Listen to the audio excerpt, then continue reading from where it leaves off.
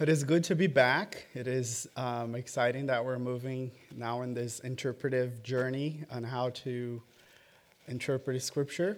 I listened to Eric's lecture; was really good last week.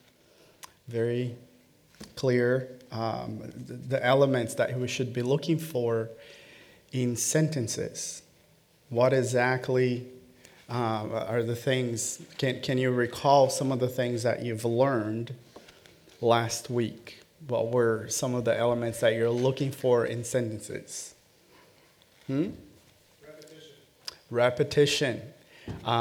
Many times when I'm preparing to preach from 1 Samuel, and it's a narrative.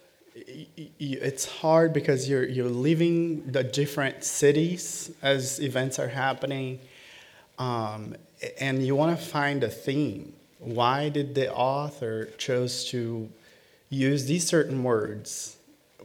So for instance, I'm trying to remember here was chapter 18, that was the Hesed one, loyal, loving commitment, and that word kept appearing throughout. The Lord showed you this faithfulness. Jonathan made a covenant to be faithful, to be loyal to David. And then the word kept reappearing. In our last message in 1 Samuel, Nabal, as we're reading the story of Nabal and Abigail, the word restraining kept repeating itself. The Lord restrained you. You were an instrument of God to restrain me, David talking to Abigail.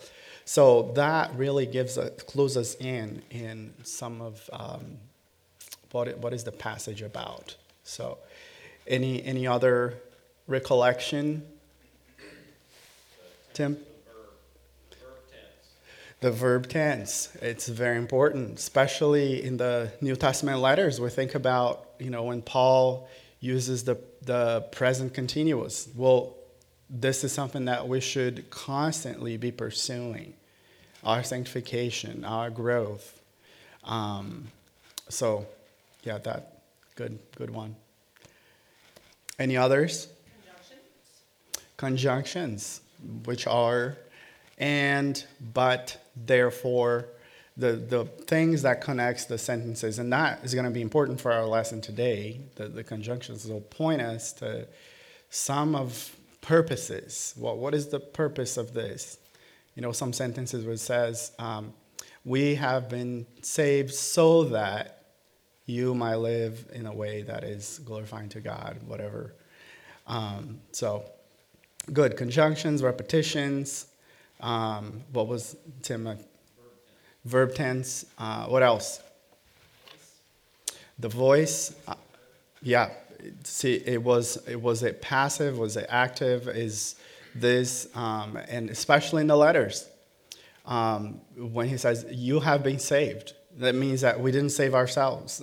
He saved us. You've been baptized. We don't baptize ourselves.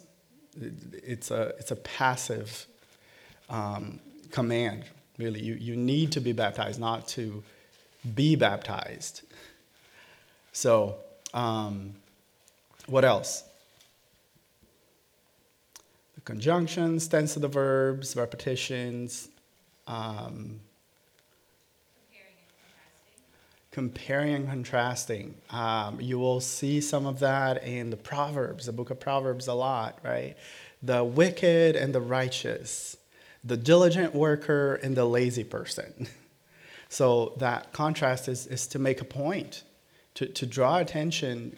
You want to be wise. You don't want to be like a fool. And so we use a lot of conjunctions of but, the wicked is like this, but the righteous acts in this way. So, good. I think this was a good review. You guys have it fresh in your memories. And I'm just going to give you a heads up. After our class today, I'm going to give you a take-home quiz. All right? It is not that hard. It's just multiple choice or true and false. You can do it at your own time. There's no time limit for you to do it. You can consult your Bible, but other than that, you can't pick the answers in the book, okay?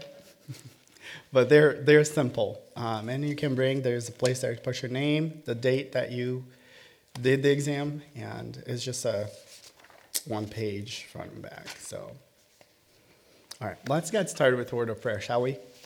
Our gracious Father, we're so thankful for your great faithfulness toward us, Lord, and for the clarity of your words and how you communicated through us through a grammatical structure, through human words that make sense to us. Lord, I pray that as we dive in deeper in trying to understand the scriptures, that you would open our understanding, and even in these different passages, that we won't be doing just a mere academic exercise, but desire to know your word more. And we pray these things in Jesus' name. Amen. All right, so this is on chapter 4 from your book, The Journey, the Interpretive Journey book there. And it is chapter 4, if I'm not mistaken. So if you want to follow up, I'm going to use some of the examples that he gives on the book, but I also am going to bring some extra ones. All right. So the last chapter, or the lesson that Eric taught, focused on the sentence level. So what is the verb, what is the subject, what are the different things in one sentence. Today we're going to cover the connection between those two sentences, or 3 or 4. If you read the Pauline epistles, you have these huge paragraphs with commas and columns. It takes forever for him to finish a thought. So a paragraph will be really the focus of our lesson today. And then next week, it's kind of the second half of chapter. So the first 8 ones, this is what we're going to cover today on the paragraphs. And then next week will be on bigger sections than a paragraph. And that one is, I think, points 9 and 10 from your chapters. So, and then I'll bring some extra things. I have one extra point other than the book. And so, all right, so this is the art of observation. This is how we're learning to see things, to see details. And it's not a skill that comes naturally. But if you have the habit of copying the verses that you're doing your devotions on, it is really helpful when it's just there. And maybe you can just mark in your Bible and write those observations there, but normally it doesn't have enough space. So what I'm going to do today, we're going to go through Colossians 3 to 6. So it's kind of what we're going to see in our fellowship group. So you guys are going to get some first dibs of just diving into that text. All right. The very first one there in chapter 1 is general and is specific. Sometimes an author, our author here says, will introduce an idea with a general statement that is an overview or a summary of the main idea. The author will then follow the general statement with specifics of that idea. And then he gives the example, someone asks you, do you eat dessert? Yeah, I like dessert. But then, okay, what kind of dessert do you like? Do you like cheesecake? Do you like pound cake? Do you like ice cream or apple crisp? Whatever it is, there's the specifics. And so you can start. I like dessert. My favorite ones are this, this, and this. And you list those things. So Romans 12 is an example of that. Let's turn there. Romans 12 is a general to a specific passage. I don't think this one is listed there for you. in the book. We read here in verse 1, "Therefore I urge you, brethren, by the mercies of God, to present your bodies a living and holy sacrifice, acceptable to God, which is your spiritual service of worship." So he is talking about here the true way of worshiping God. This is how you worship God. And then he's going to give specifics on what that does look like. The specific starts a few verses later, specifically on verse 9. Here, obviously, there's already some elements of that in verse 2. "Do not be conformed to this world, but be transformed by the renewing of your mind." But then how is that different from the world's behavior? Verse 9, "Let love be without hypocrisy. Abhor what is evil and cling to what is good. Be devoted to one another and with brotherly love. Give preference to one another in honor, not lagging behind in diligence, fervent in spirit, serving the Lord. Rejoicing in hope, persevering in tribulation, devoted to prayer, contributing to the needs of the saints, practicing hospitality." So it's a big list of actions for us to put into practice if we're trying to offer to God a living sacrifice that is different from the way that the world acts, different from the way that the world does things. They are hypocrites in the world. They're not devoted to one another with brotherly love. They are not diligent, not fervent in spirit, and they're not serving the Lord. They're serving self. So you see the general from the specific. Now, there will be different ways also that an author sometimes can start with a list of things and then conclude that with a summary statement. So this happens in 1 Corinthians 13. Let's go there. It's a well-known passage, the chapter on love.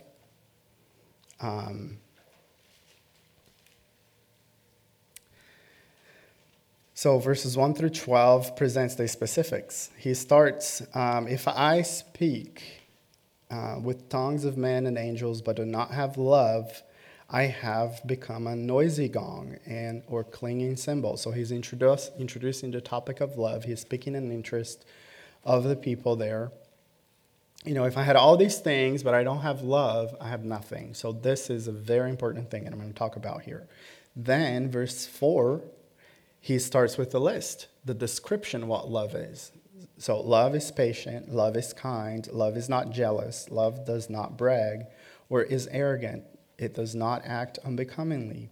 It does not seek its own. It is not provoked, does not take into account wrong suffered, does not rejoice in unrighteousness, but rejoices with the truth. And then bears all things, believes all things, hopes all things, and endures all things. Let's skip down all the way to verse 13. He then concludes, "But now faith, hope, and love abide, these three. But the greatest of these is love." So still kind of repeating the same thing. Love is important. Now this is the specifics, what love looks like, and you should be pursuing it. All right, another thing that you want to be looking for when you're reading paragraphs, when you're reading maybe 2, 3, or even 8 verses at a time, you will notice that in your Bible, even there in 1 Corinthians, you'll see that our translators, they made blocks there of paragraphs. So verses 1 through 3 is one section. Verses 4 through 7 is another section, at least on mine here, I have the NASB. Or 8 through 13 is another section. So there are several sentences, but they're together on that unity. And it's very helpful when we're even doing our devotions, because we know, okay, this is an indication that this is a unity. There is a thought here that I can follow. In narratives, those paragraphs will be longer because they either change with the change in scenario, they change with the speaker. We had long dialogue between Abigail and David 2 weeks ago, so you remember that. Now, a second one, it is questions and answers. Questions and answers. I think we're very familiar in Scripture, and sometimes it can be confusing when you're reading, because it's like, wait a minute, is it talking to himself? Is it talking to God? Or is he talking to, who is he talking to here? When there are questions being asked. For instance, Romans 6:1, Paul uses the questions a lot. Sometimes in a rhetorical sense, he really is not looking for an answer, but it's just the obvious. He's trying to state the obvious. So Romans 6:1 is an example of that, where Paul goes on to say, what shall we say then? Shall we go on sinning so that grace may increase? And then he answered his own question in verse 2. By no means. Where those who have died for sin, how can we live in it any longer? So, and then he has another question there. It's like, well, by no means, this is not going to happen. Will it? It's a rhetorical question. It should not happen. He just answered it, and now he's just reaffirming that in a question form. He uses this type of a question and answer format in numerous other places in Romans as well. This technique is not limited to Paul's letters. Mark uses the question and answer format in several places as the backdrop of the story of Jesus. For example, let's turn to Mark, and I'll go rather quickly through these. Mark chapter 1, looking specifically at verses 1 through chapter 3, verse 6. So just a little quick overview there.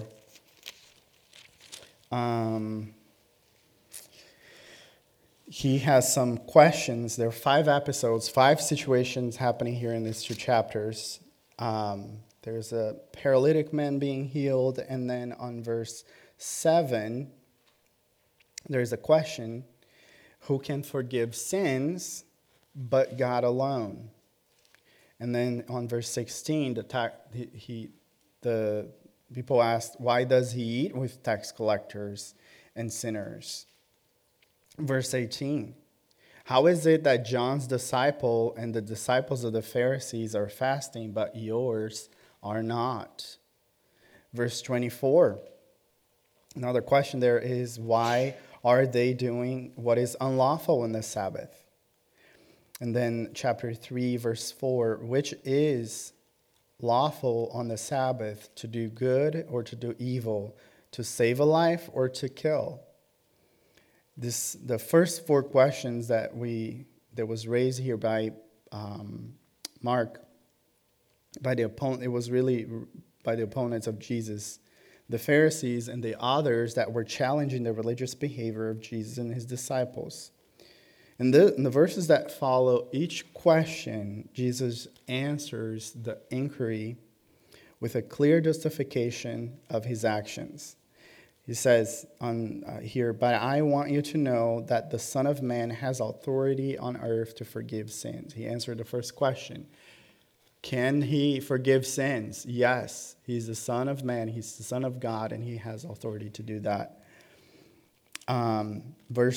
Chapter 2, verse 10. He answers the second question. I have not come to call the righteous, but to call sinners. That's why he's eating with them. How can the guests of the bridegroom fast while he is with them? He kind of answers with another question, right? Why is that they don't fast? Well, the obvious is, would the bridegroom fast while he's there celebrating with them? Of course not. Chapter 2, verse 19. Have you never read what David did? The Son of Man is Lord even of the Sabbath. So Jesus gives an example how David has broken some of these commands to obey God. And so You know, Jesus' point is the Sabbath was not made for its own thing, for the Sabbath's sake. It was made for you, for your rest, for your advantage, not to be a burden. And then the fifth question, however, is asked by Jesus and is directed at the Pharisees. The answer to his question is obvious. For the lawful thing is to do good, as Jesus does by healing the man with the shriveled hand, and do not to do evil nor to kill, as the Pharisees are plotting to do with him. Describing verse 6 here of chapter 3. However, even though Jesus has answered their questions, they fail to answer his question. Note that Mark balances the 5-question episode that occurs early in his book with 5 other questions episode at the end of the book. Chapter 11, verse 27 to chapter 12 to 40. He also has the same structure of questions and answers, questions and answers. This is not just in the New Testament. We have it in the Old Testament as well. So let's turn to Isaiah 40. Isaiah chapter 40. This is it's one of my favorite texts on God speaking to the people of Israel.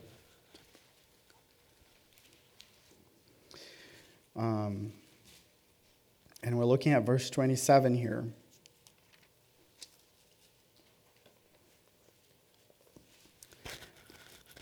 Why do you say, O Jacob, and assert, O Israel, my way is hidden from the Lord, and the justice due me escapes the notice of God?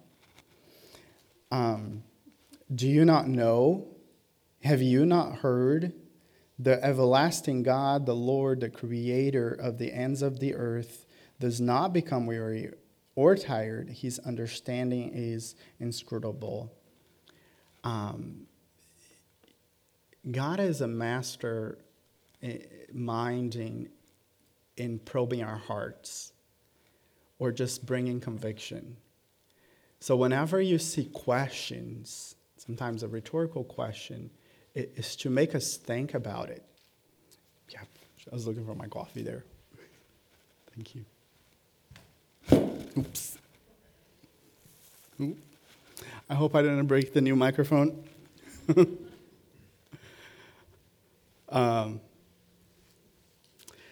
So because he's trying to make they think about it. You know, you keep saying, Israel, that my way is hidden from the Lord. Why are you doing that? Why do you say such a thing? What is compelling you to think God doesn't care about me? What is behind it all? He said, are you ignorant that God is a God that cares? A God that is, yes, he's the creator. He is eternal. And yet, he does not become weary or tired. His understanding is inscrutable. He does care, and he does get involved, and he doesn't get tired of getting involved. He gives his strength to the weary, and to him who lacks might, he increases power. Though youths grow weary and tired, and vigorous men stumble badly, yet those who wait for the Lord will gain new strength. They will mount up with wings like eagles. They will run and not get tired. They'll walk and not become weary. So Isaiah has a lot of these. Chapter 1, he asks, it's like talking to creation. He asks a question there. Let me see. He's reasoning with them. Maybe it's in Jeremiah, where he says, "Be appalled, O heavens." Have it ever happened that people would leave their God and worship false gods? And it's a rhetorical question. The answer is This is not common. Because even the unbelievers, they're faithful to their own divinities, but you are not. So questions normally is to bring about conviction.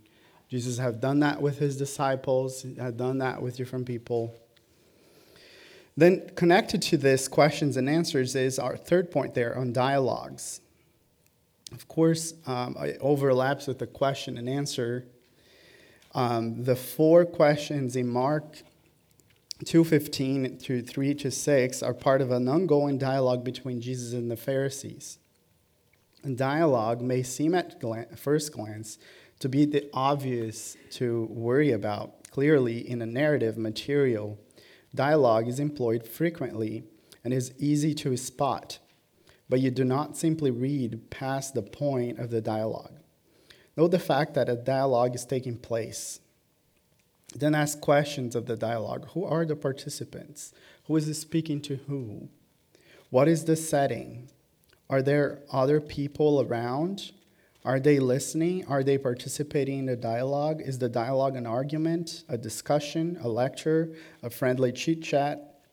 What is the point of the dialogue? You may find it helpful even to color code when you're copying the passage there, and there is a dialogue. Okay, this was David, this was Abigail, this was, and it might seem simple, but the biblical authors, many times, they make a point that I want to use their words.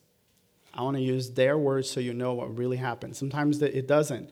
We don't know certain conversations, how they went about, but they took place, and the narrator just said, they talked the matter and resolved it, whatever it was. It gives a summary. He doesn't necessarily brings that dialogue. So when you do find a dialogue, you think, this is important.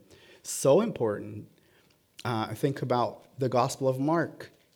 There is just you think about the memory that Peter had of those questions that he asked specifically to him. And he talked to him, Peter, you will deny me 3 times. You're saying that you're not. So that back and forth, why is that it was so memorable? Well, Mark was written under the supervision of the Apostle Peter. So that's why he has so many details regarding to Peter in that gospel. So the stories of the Bible contain a multitude of wonderful dialogues. Recall Jesus' conversation with the Samaritan woman at the well in John 4. Beautiful dialogue where Jesus is just probing her and trying to encourage her and point her to the way of salvation. There are some discussions in the Bible that are quite memorable. One of them is in Numbers 22. You're probably familiar with Balaam and the donkey. I mean, a donkey doesn't talk. God intervened and acted in a supernatural way so that donkey would be talking human speech, human words. So there's an importance in that. And sometimes some dialogues are not as evident. As I started saying, sometimes reading the prophets is kind of hard because we don't know, is it praying to God? Is it talking to someone? Is it exhorting the people? Is it God speaking, or is it the prophet speaking? So let me give you an example of that. Is Habakkuk chapter 1.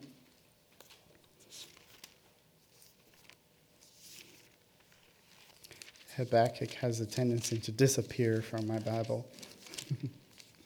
Found it. So chapter 1, verse 1 through 4. So the oracle which Habakkuk the prophet saw. So he's giving a summary statement. Now he's going to relate different things.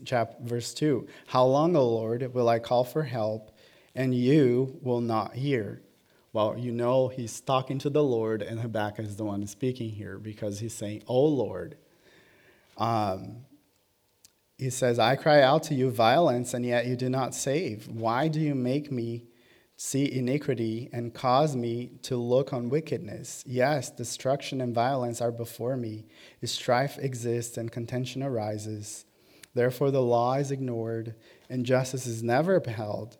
But for the wicked surround the righteous, therefore justice comes out perverted. Look among the nations, observe, be astonished, and wonder. Because I am doing something in your days, you will not believe if you were told. Did you notice the shift there on verse 5?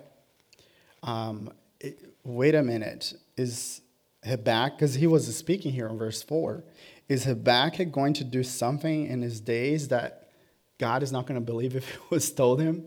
No. So there was a shift there. It necessarily, sometimes it would say, thus says the Lord of God, thus says the Lord, but sometimes it is implied there.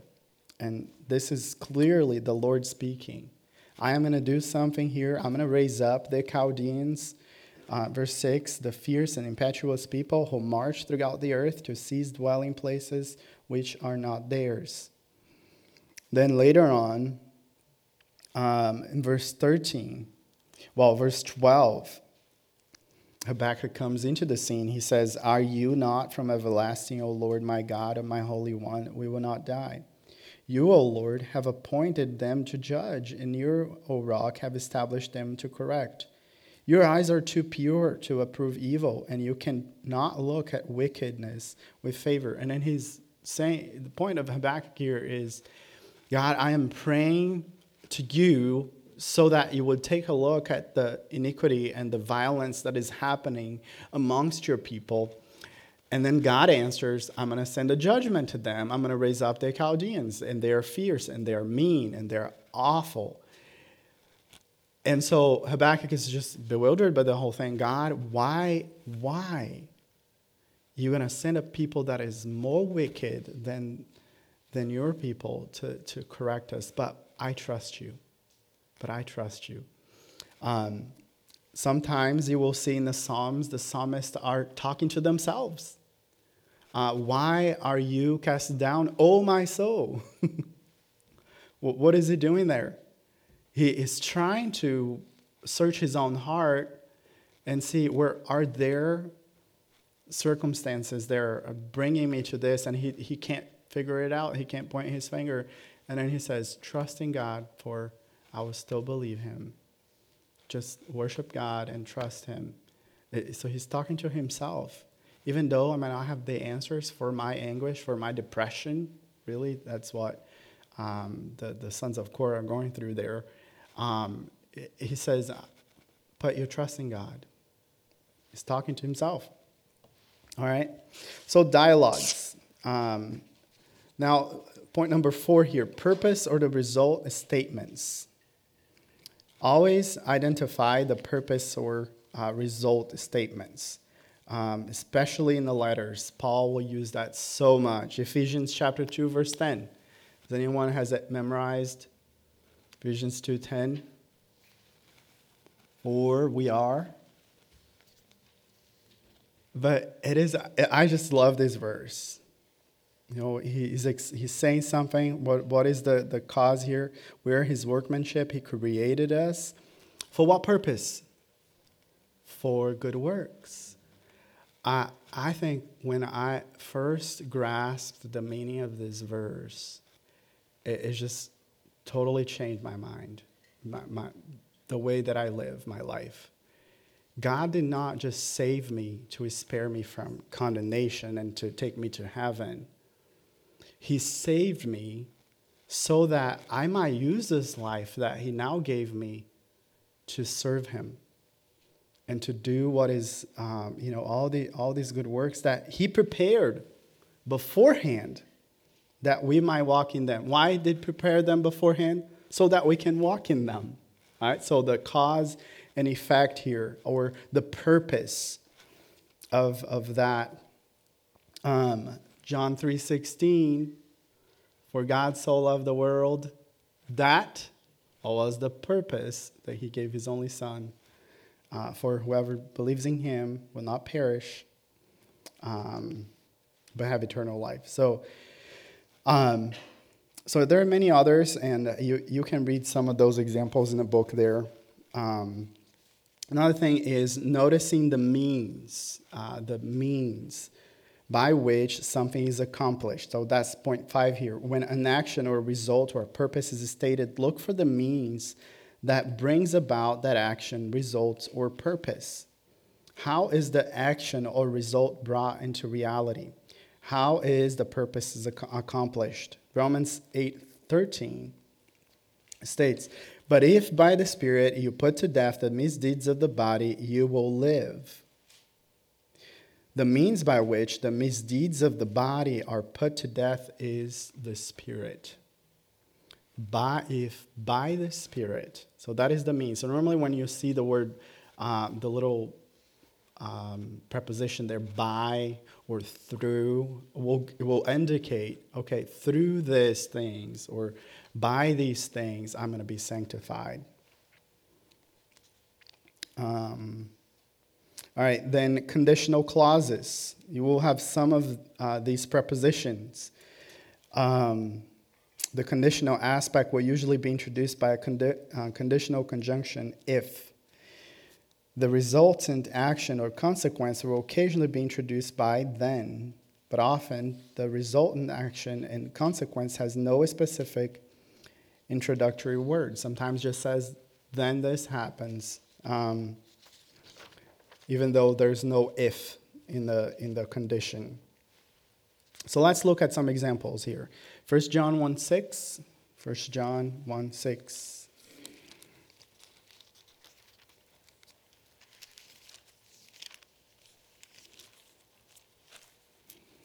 It says, if we say that we have fellowship with him and yet walk in darkness, we lie and do not practice the truth.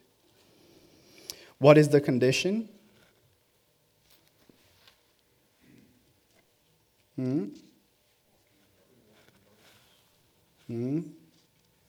If we claim to have fellowship with him and yet walk in darkness, what is the consequence? Or the result? We're lying, we're not living the truth if you're just claiming it. 2 Corinthians 5:17. Therefore, if anyone is in Christ, the new creation has come, the old has gone, the new is here. What is the condition? If anyone is in Christ. So you need to be in Christ. It's a requirement. If you want to be this new person, if you want to be transformed, this is just so key. Many times when I'm counseling, I have people to search their own hearts. Because if you're not in Christ, you won't be able to change. You won't be able to be this new man with the old things left behind you and the new things to come. So the condition and result here, Deuteronomy 28, especially in the Old Testament law, you will see that a lot with the people of Israel. If you are faithful, I'm going to bless you. If you are unfaithful, I'm going to curse you. There's conditions and their consequences, their results for their actions. All right. Then actions or roles of people, or actions or roles of God, is important for us to see, like even as we looked at Habakkuk there. Who is talking? Is it God or is it us? Is this a me thing to do or is it a God thing to do? Let me give you an example. Turn to Philippians chapter 2. Philippians 2. Ooh, I hope I'm not giving you the answer for your assignment. Philippians 2. And we're looking at verse 12 through 13. So then, my beloved, just as you have always obeyed, not only as in my presence only, not as in my presence only, but much more in my absence, work out your salvation with fear and trembling. For it is God who works He's at work in you, both to will and to work for his good pleasure. All right, just a few things that we already noticed in this paragraph here. Whose role is, what is our role?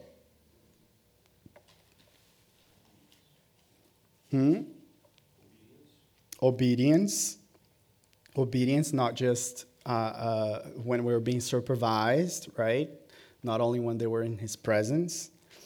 What else? There is an imperative there, a command. Work out your salvation, fear and trembling. You need to be sanctified, and that is your responsibility. Isn't that interesting? The Lord is saying that, but then what is God's role? What is God's role? He is working in us, both to will and to work. Now, you may object and say, I don't have the strength to do it. Well, yes, you do. The Lord gives you that will and that desire to obey him. And he also gives you the ability to work it out. He will give you the means. He'll give you the tools. You just have to use them. But there is a holy sweat in our sanctification, right? But it is so neat to see this. What is God's role? What is my role? And I really appreciate this point here that they brought out. Then there's two more here, and I do want to take some time so as to get in the board. The use of emotional terms.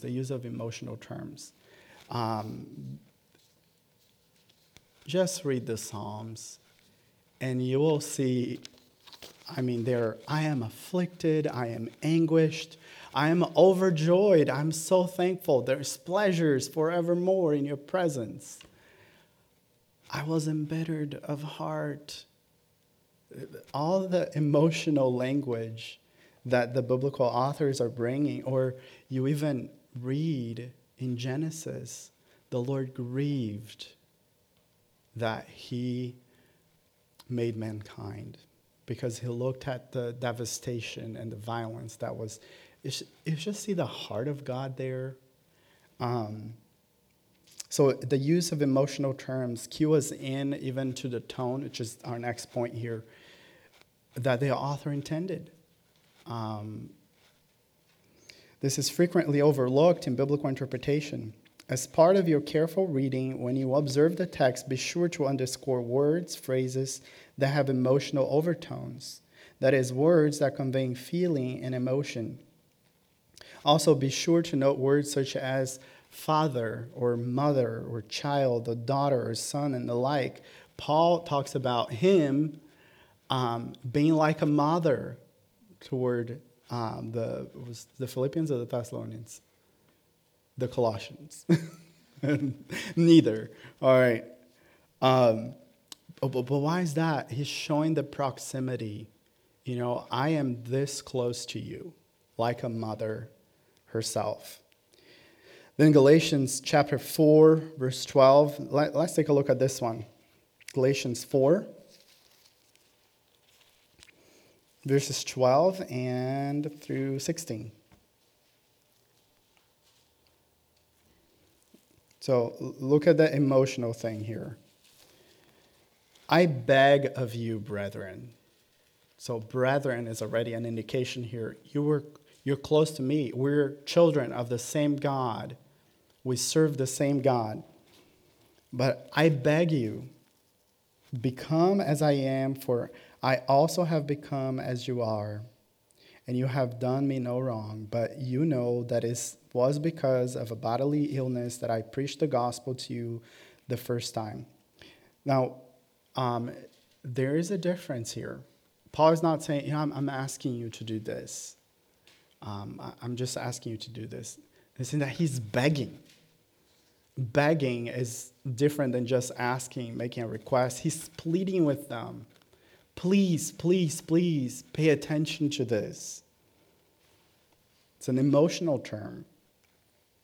Verse 14, and that which was a trial to you in my bodily condition, you did not despise or loathe, but You received me as an angel of God, as Christ Jesus himself. You did not treat me with contempt, even though I was sick. You were careful toward me. Where then is that sense of blessing you had?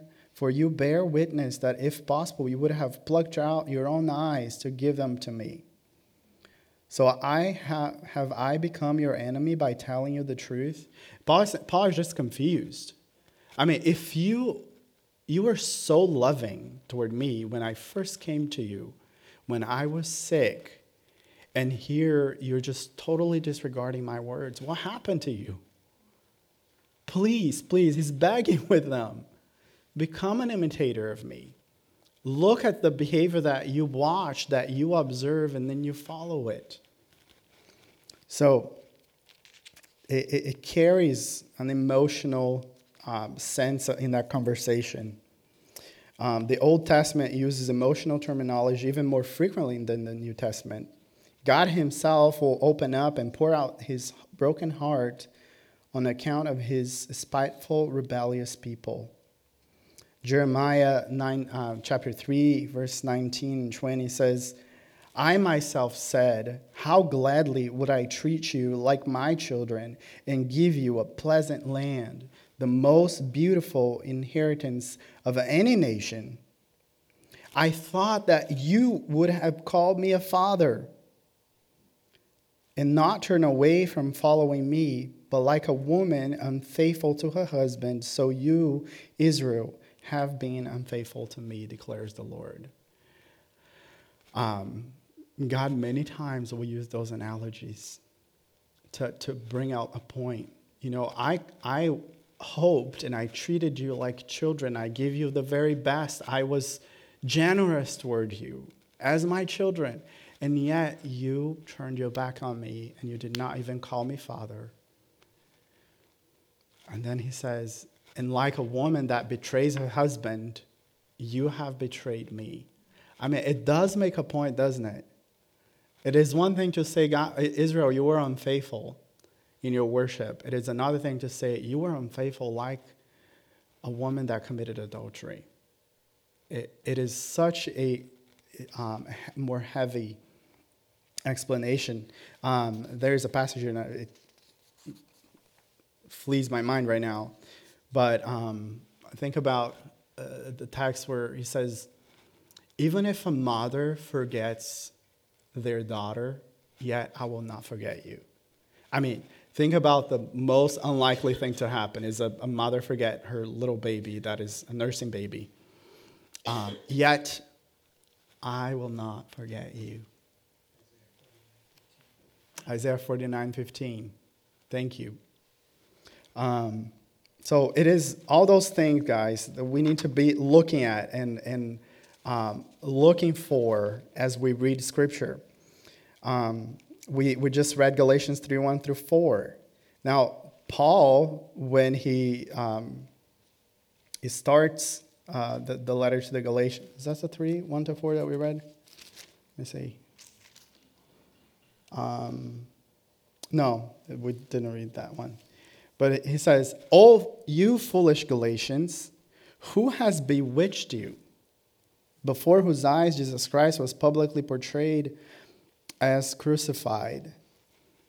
I mean, that is harsh, isn't it? The tone of this is not, "Oh, foolish Galatians, who has bewitched you?" No, it is, "Oh, foolish Galatians, who has bewitched you?" That is the tone of that passage. We're going to get at some point in the narrative here, not today, but in 1 Samuel, where David and his soldiers are there in a cave, and Saul is sleeping. And it says that he was talking, "This is the day that the Lord handed over to me. Just kill him. I'll do it. Just once. One shot." He did not speak loudly. They were sleeping. He did not try to. So you ought to be thinking about these things as you read them. But just try to picture it. And it helps you even to get a better grasp of what is going on in the narrative. All right? So I got here 5 minutes, and I want to take a look, and maybe you can even pick at your book there. I don't know what page it is, but they did copy Colossians chapter 3, verses, Colossians chapter 1, verse 3 through 8. So, we give thanks to God the Father. We give thanks to God the Father of our Lord. Oops, change the color here. Of our Lord Jesus. Praying for you.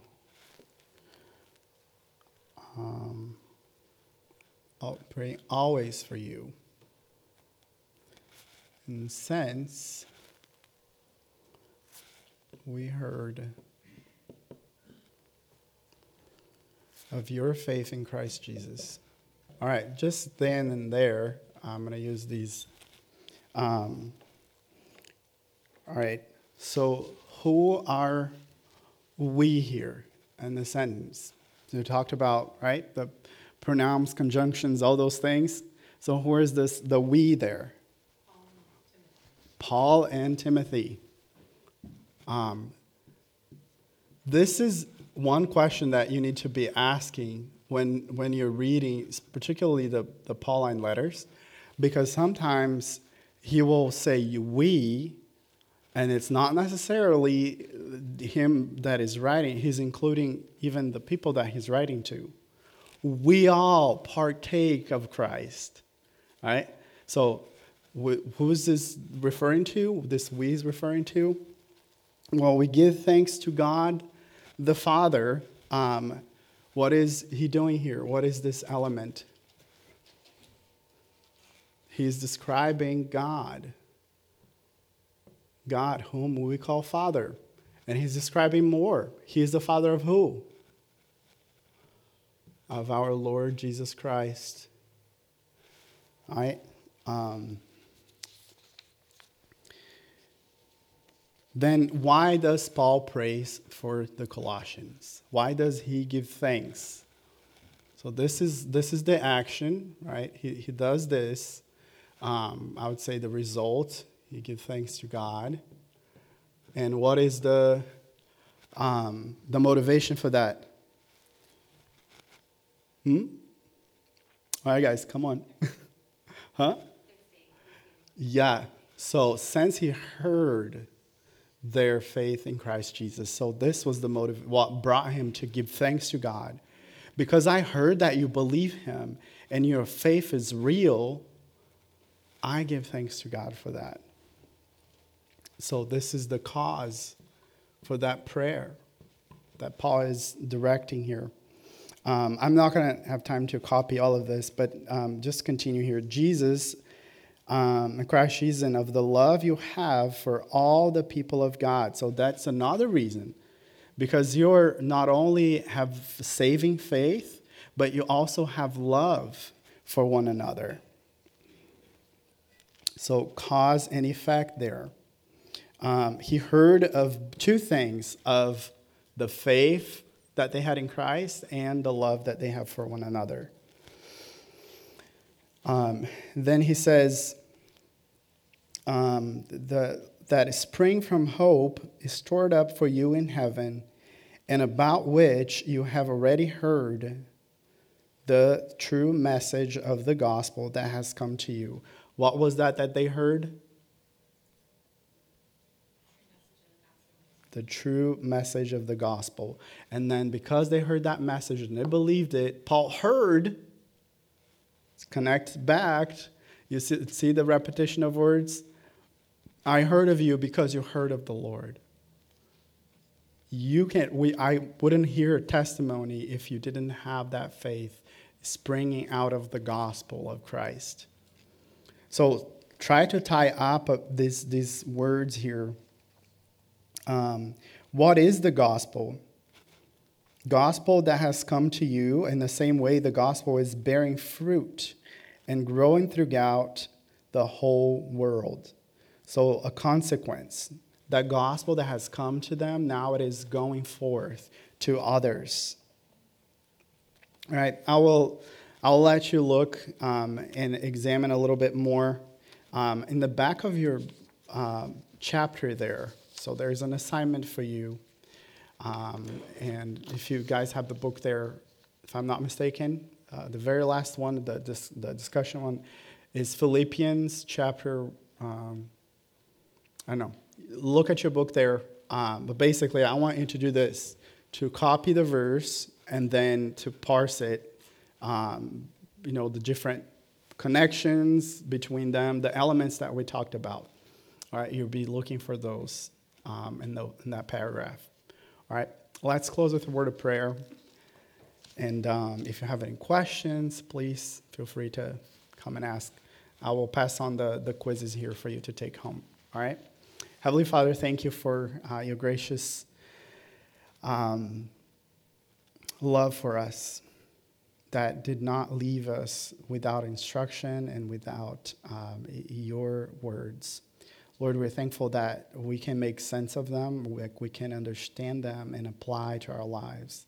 I pray, Lord, that even in this beginning process, we will become more attentive as we are reading, that we will see the tone and the emotional language that you use and the different contrasts and the dialogues that happen.